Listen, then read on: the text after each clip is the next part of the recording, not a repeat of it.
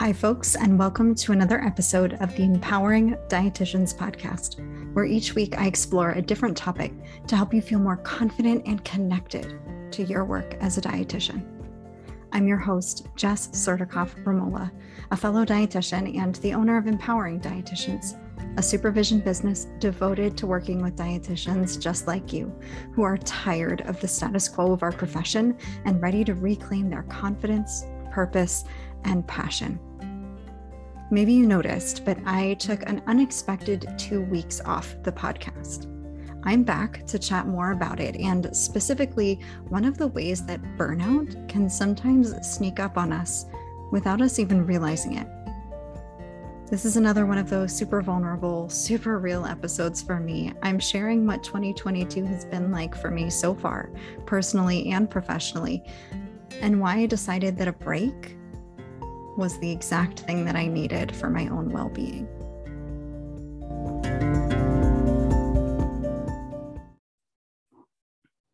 So, surprise, I'm back. I took 2 weeks off of the podcast, but I am back now. See, I took a staycation from June 24th to July 4th. And originally I planned to have episodes go out while I was out of office. There is some degree of manual work that happens when a podcast episode publishes, at least in the Empowering Dietitians world. But really, for the most part, it's pretty automated. So I figured there's no reason I can't release episodes and still stay relatively unplugged. Clearly, something happened to change my mind since I didn't release podcasts over the past 2 weekends. And that's really what I want to talk about today. Specifically, I want to review how so many of us wind up burning out or getting really close to burning out without realizing it, and how close I got recently to burnout myself. The full transparent truth is that I have been inching closer to burnout without realizing it. And I've discussed early warning signs of burnout on this podcast before. And I recently gave a few talks that covered some of the big reasons why we tend to overlook those early warning signs, namely the fact that we're all exhausted all of the time, right? It's like this rite of passage into adulthood that we learn to not take seriously because, capitalism. There's something else, though. Something that I don't touch on very often. In fact, I don't think I've mentioned it before. Part of the reason is that it starts to get a little out of my scope of practice and into the realm of mental health counseling. I am by no means an expert on what I'm sharing today, but it's still worth mentioning because I fell victim to it recently, and I'm thinking at least a handful of you, maybe more, will be able to relate. It comes down to this. We as humans often don't register how traumatic or maybe just plain bonkers our own lives get while we're in the thick of it. It's a coping mechanism. Sometimes life throws us too much shit, not even always bad shit, just lots of things all at once. And if we stopped to think about how much was actually on our plate, we'd be debilitated. We'd never get moving again. So we kind of downplay our stressful experiences, at the very least subconsciously. And that means that we don't always give ourselves enough credit for what we're going through. And that means that we don't always realize how limited our bandwidth is or how much downtime we actually need to recover from it all. I've been chugging along like I always do, though I've been noticing that I've been more stressed, more anxious, feeling like I don't really have enough time to recharge, kind of just feeling on edge overall, really. And I couldn't pinpoint it. I was doing all of the things on paper, right? I was back into my meditation practice. I was doing gentle yoga at least a few times a week. I was getting lots of sleep, fresh air, not working on the weekends. And still, nothing seemed to help. My usual self-care and coping practices weren't enough. And I could not, for the life of me, figure out what was going on. Until I had a friend gently point out to me what a hell of a year I've had so far. Not to mention, I mean, really the past 2 years for all of us on top of this one, right? And then my therapist gently suggested the same. And when two people in your life say, hey, maybe you should think about this over here, maybe you should think about that thing over here. And that's when I took a step back and I really looked at 2022, like really looked at it. And I realized I have been nonstop since January 1st. In January, I was gearing up for my next group launch. By February, I was in full on marketing mode. On top of that, I didn't have a great start to the year financially. And while I do a lot in my business to plan for slow months, so it's not like it was this acute stressor that I was freaking out about, it's still a worry that kind of sits in the back of your head, taking up space, right? It adds to the layer of what I was experiencing. And then March happened. I started off with my free workshop. And by the time enrollment closed and I had my new group cohort lined up for the next launch, I was set to take a vacation. I planned it specifically so that at the end of the crazy launch, I could decompress and recharge. Justin and I were going to go down to Florida to stay at his parents' vacation house. It's nothing fancy, nothing big. We didn't have crazy plans. We were just going to get away. I'd be able to recoup from the launch. It was going to be really laid back.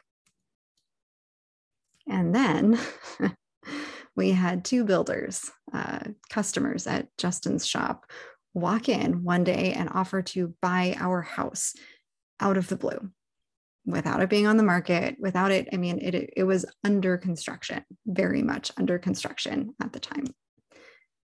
So when I say out of nowhere, I mean it. And so instead of going to Florida, we spent our vacation going back and forth with the lawyers, trying to pack up the house, figure everything out. Not as laid back as we intended. That week ended, Justin and I went back to work on Monday. We were still in the midst of ironing out all the details on the contract for selling the house. Again, everything was still very much up in the air, but you know, the vacation was over, quote unquote vacation. And so we went back to work and we were going to be juggling all of those things. And then I got a call from my dad halfway through the workday telling me that I needed to come home. My grandmother wasn't doing well. I needed to be there and I needed to say goodbye. We spent the rest of that week in Philadelphia. Justin and I actually signed the contract to sell the house while we were there. I got back to New Jersey the following Wednesday. I was gone for a week and a half almost, a little over a week. And by that Saturday, the Saturday after I got back, we moved out of our house and into Justin's parents' house. We spent the rest of April finishing with the move, getting settled into his parents' house as a temporary limbo until we can find our place of our own. And add on to that fact that as grateful as I am to have my in-laws to stay with, and as beautiful and spacious as their home is, and as much as I get along with them, I'm living under someone else's roof for the first time in almost a decade, which is an adjustment. I'm living surrounded by more people than I'm used to, which is an adjustment. I'm working out of my bedroom for the time being because that's the space I have available to me right now, which means I'm spending an easy 18 to 20 hours a day in a single room, which is, you guessed it, an adjustment. Oh, and we've had a commitment or event every weekend since the beginning of May, often bouncing us back and forth between Northern Jersey, South Jersey, and Philadelphia, sometimes all three locations in one weekend. And, you know, the rest of the world is kind of on fire at the moment, literally and figuratively. And I'm sitting here in therapy, like, why do I feel so overwhelmed? Gee, I wonder. Look, it's not that I didn't recognize while all of this was happening that it was a lot. I did. And it's not like I just kind of brute forced my way through it all, pushing and pushing myself relentlessly. And that's really why I wanted to make this episode, because I think so often we think of classic burnout, of just experiencing stress and ignoring it altogether, just hustling and hustling and hustling until we crash. I didn't do that. I scaled way back on my business. I coasted for a while. I took things off my plate. I recommitted to a lot of my basic self-care routines that have previously helped me. Again, like I said before, I was walking, I was sleeping, I was stretching, I was meditating, I was ending work by 5 or 6 p.m. every night. I was doing everything I had always done before. And on top of that, I was giving myself space to grieve and to mourn, right? Because I know grief. I know it isn't linear. I know it comes in waves. I know it comes up out of nowhere, months, even years down the road. So I didn't rush myself. I recognized that I would need a little more compassion in those moments when the grief kind of bubbled up seemingly out of nowhere. But it wasn't enough. Because even though I could recognize rationally, objectively, that what I had gone through was stressful, I wasn't giving myself enough credit for how stressful it really was. I think sometimes we take our resilience for granted. We cope and we skirt by, and we're not like crashing and burning in some epic catastrophe. So we think we're okay. And I also think sometimes we think of trauma as this big thing. Sometimes I talk about it with clients, and it helps to think of it this way, as like trauma with a big T versus trauma with a little t. And we often think of trauma with a big T, like these big events that are tragic or horrific and like newsworthy. And maybe that kind of trauma has never happened to us. Really, when I take a step back, I have lived a charmed life. And because of that, surely I haven't experienced like trauma, right? That trauma with a big T that we think of. Except trauma doesn't always come with a big T. And to be fair, I'm not an expert in trauma. Like I said, this conversation, it's starting to get out of my area of expertise. I'm more speaking from personal experience and observations rather than objective fact. But I do know this: trauma sometimes comes with a little t. These events that shape us, that leave an impact on us, that we have to cope with and get through and manage. But maybe they're not exactly newsworthy. And we, or I guess I should say I think I'm more likely to write off trauma with a little t, because I did get through it, because I don't have nightmares about it, because it doesn't feel like it's, I don't know, big enough, serious enough, tragic enough to get so hung up on. So we don't get hung up on it. We keep living our lives, and not even like pushing through or hustling or ignoring necessarily, just living our lives, right? Because what else are we going to do? Kind of acting like everything's fine because on the surface, it genuinely feels like it is. Except our bodies are really sorting through a lot in those moments. I needed to take a step back and acknowledge how much of a tornado this year has been for me, to understand why I've been feeling the way that I have been. Feeling like no matter how much time off I give myself, it's not enough. Feeling like I'm in some awful Groundhog Day of wake up, work, sleep, repeat. Feeling like I am on the brink of burnout at the same time as feeling like I'm giving myself more time and space and rest than I have in a long time, maybe ever before. This is where we have to check our judgments, where I have had to check my own judgments, because that's what this is, right? This judgment about what should, in quotes, feel like enough rest or enough time or enough anything. The reality is that whatever I thought was enough, whatever used to be enough for me, it isn't right now. I need more. I don't need to judge myself for it. I just need more. I need more because I'm still processing all that's happened over the past few months. I need more because the reality of my current living situation means that I'm not always in charge of what happens in this household. And that means that I'm not always in charge of when I have restorative, quietive time to myself. Quietive time, quiet time to myself. And I'm not always in charge of what that time looks like when I do get it. I need more because there isn't a lot of stability in my life right now.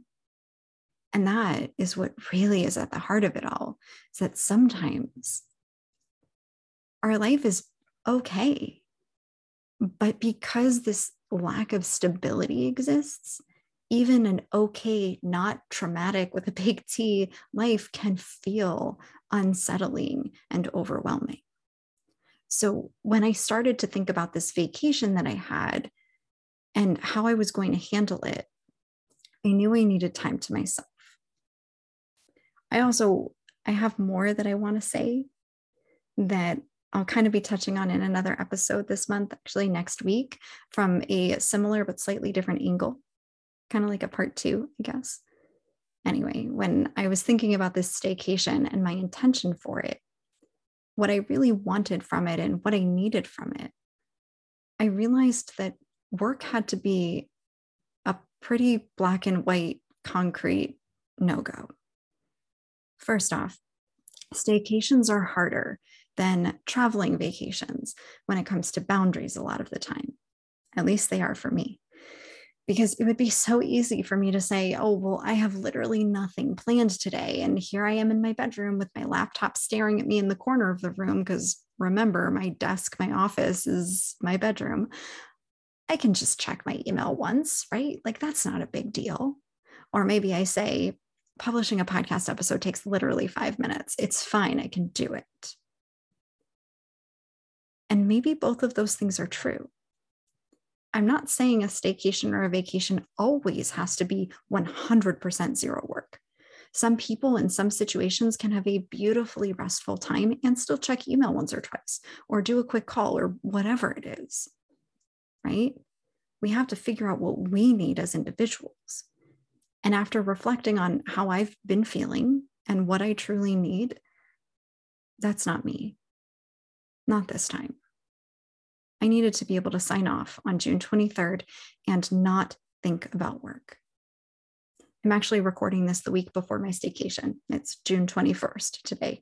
And when I tell you that I've got a lot going on in my business right now, oh my God, thinking about having loose ends tied up in the next few days, I know that it's going to be tempting to think about it. And I know that one little piece of work that I try to do on my vacation is going to open up the Pandora's box of my anxieties and thoughts and thinking about my to-do list and wondering what's going on in my inbox and all of the things.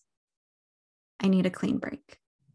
I need to focus on myself as a human, not myself as a dietitian or a supervisor or a business owner. Also, as an aside, when I was looking at my podcast schedule and the episodes and deciding if I was going to take the 2 weeks off and what that would look like, it turned out that if I did take these past 2 weeks off, like I did, then episode 100 would actually fall the week of my birthday in August. And I mean, how awesome is that? So that definitely helped seal the deal for me. Not only did I need the break, but now my 100th episode overlaps with my birthday. So I can do something extra fun for it, or probably something very cliche. Who knows? But really, it ultimately came down to the fact that I needed the break. And I wanted to share something that my therapist recently said to me, and it's going to go into our conversation next week too. But she said something to the effect of that I needed this time, this vacation. I needed this self-care. I needed these boundaries because all of those things are going to help me be more productive, right? They help me take care of myself. They help me, show up better in my business and professional life and personal life all around. And of course, we hear that all the time, like rest so that you can show up better. And in that moment, I corrected her. I said, yes, because that's true. And also, I need this time and I need the self-care and I need these boundaries and I need the whatever else we were talking about because I'm a human and I deserve to be happy and I deserve to live the life that I want to be living. I'm not taking this break. I didn't take this break so that I can be more productive when I get back. I mean, of course, that's going to be a benefit. I took it partially because I'm recognizing that I'm far closer to burnout than I'd like to admit. And if I don't do something about it to start addressing it now, it will get worse. So yeah, sure. Part of why I'm doing this is to prevent that from happening. And that will have the side effect of allowing me to be more sustainable in my work in the long run. But ultimately, I'm taking this break because I'm a human and I needed it for my own well-being, not because I need to recharge my batteries to be more productive when I get back or now that I am back. I get so confused when I record these. When I record these ahead of time and like the break hasn't happened, but for you, by the time you listen to it, it did happen. Anyway, I'm taking this break. I took this break, however you want to say it, present tense, future tense, past tense, not because I needed to recharge my batteries to be more productive. And again, we'll talk about that a little bit more in next week's episode. I actually, I did an episode on this a while back, episode 36, back in March of 2021. Go back and listen to that one too. I will link it in my show notes. Sometimes in this society, we only value rest because it can ultimately make us more productive, which means that we don't actually value rest. We value productivity, and we only value rest because it can help us achieve or optimize that. But what if we actually valued rest itself for rest's sake? Not because it will help us be more productive, but because we straight up need it, because we can't survive without it. The same way we need oxygen and food and water. I needed rest. So I took a break. And again, I'll tell you a little bit more about it next week when we chat not only about that intention that I think I kind of like vaguely obtusely mentioned offhand earlier in this episode, the intention that I set for my time off that ultimately led me to realize that I needed the full break from work, no exceptions. And again, I'm also going to be recording that ahead of time. So maybe I'll need a third episode to say how it actually went. This is all just the intentions behind it. I will also be chatting a little bit in next week's episode about the limiting beliefs that tend to get in the way of us resting more. The judgments about laziness, the discomfort with doing nothing, all of the good stuff. For now, I want to leave you with a challenge. For 15 minutes over the next week, one session of 15 minutes, when you choose a time, put it in your calendar, I want you to do nothing. Now, a quick disclaimer, kind of speaking of trauma, since we've touched on that a little bit today, only do this if it feels safe for you. Again, remember, not only am I not an expert in trauma, I'm also not your supervisor. We're not in a session together one-on-one where I'm giving you individualized advice right now. So you have to do what feels safe for you. Sometimes distractions are necessary coping mechanisms. And I don't need anyone to sit with anything that's bigger than what they can handle. But if it does feel safe to you, not necessarily comfortable, not necessarily pleasant or exciting, but if it feels safe for you, do nothing for 15 minutes this week. Stare out a window, doodle on a piece of paper, sit with a pet in your lap without a phone to scroll, just be 15 minutes. And let me know how it goes. Reach out on Instagram or by email and be like, Jess, that was so hard. Or, oh my God, that was exactly what I needed. Or whatever it was, whatever reaction you have to it, let me know. Remember, no judgment, no right or wrong. Good luck. Thank you for listening to another episode of the Empowering Dietitians podcast. If you enjoy these episodes, it would mean the world to me if you could share it with your dietitian friends. And if you listen on Apple Music, leave a rating and review. This helps the podcast reach more dietitians so that we can really create a collective of dietitians who feel confident and connected. both to their work and each other. You are not alone, and as always, if you're looking for that extra level of support, check out my Empowering Dietitians supervision services at www.empoweringdietitians.com/individual-supervision. That's www.empoweringdietitians.com/individual-supervision.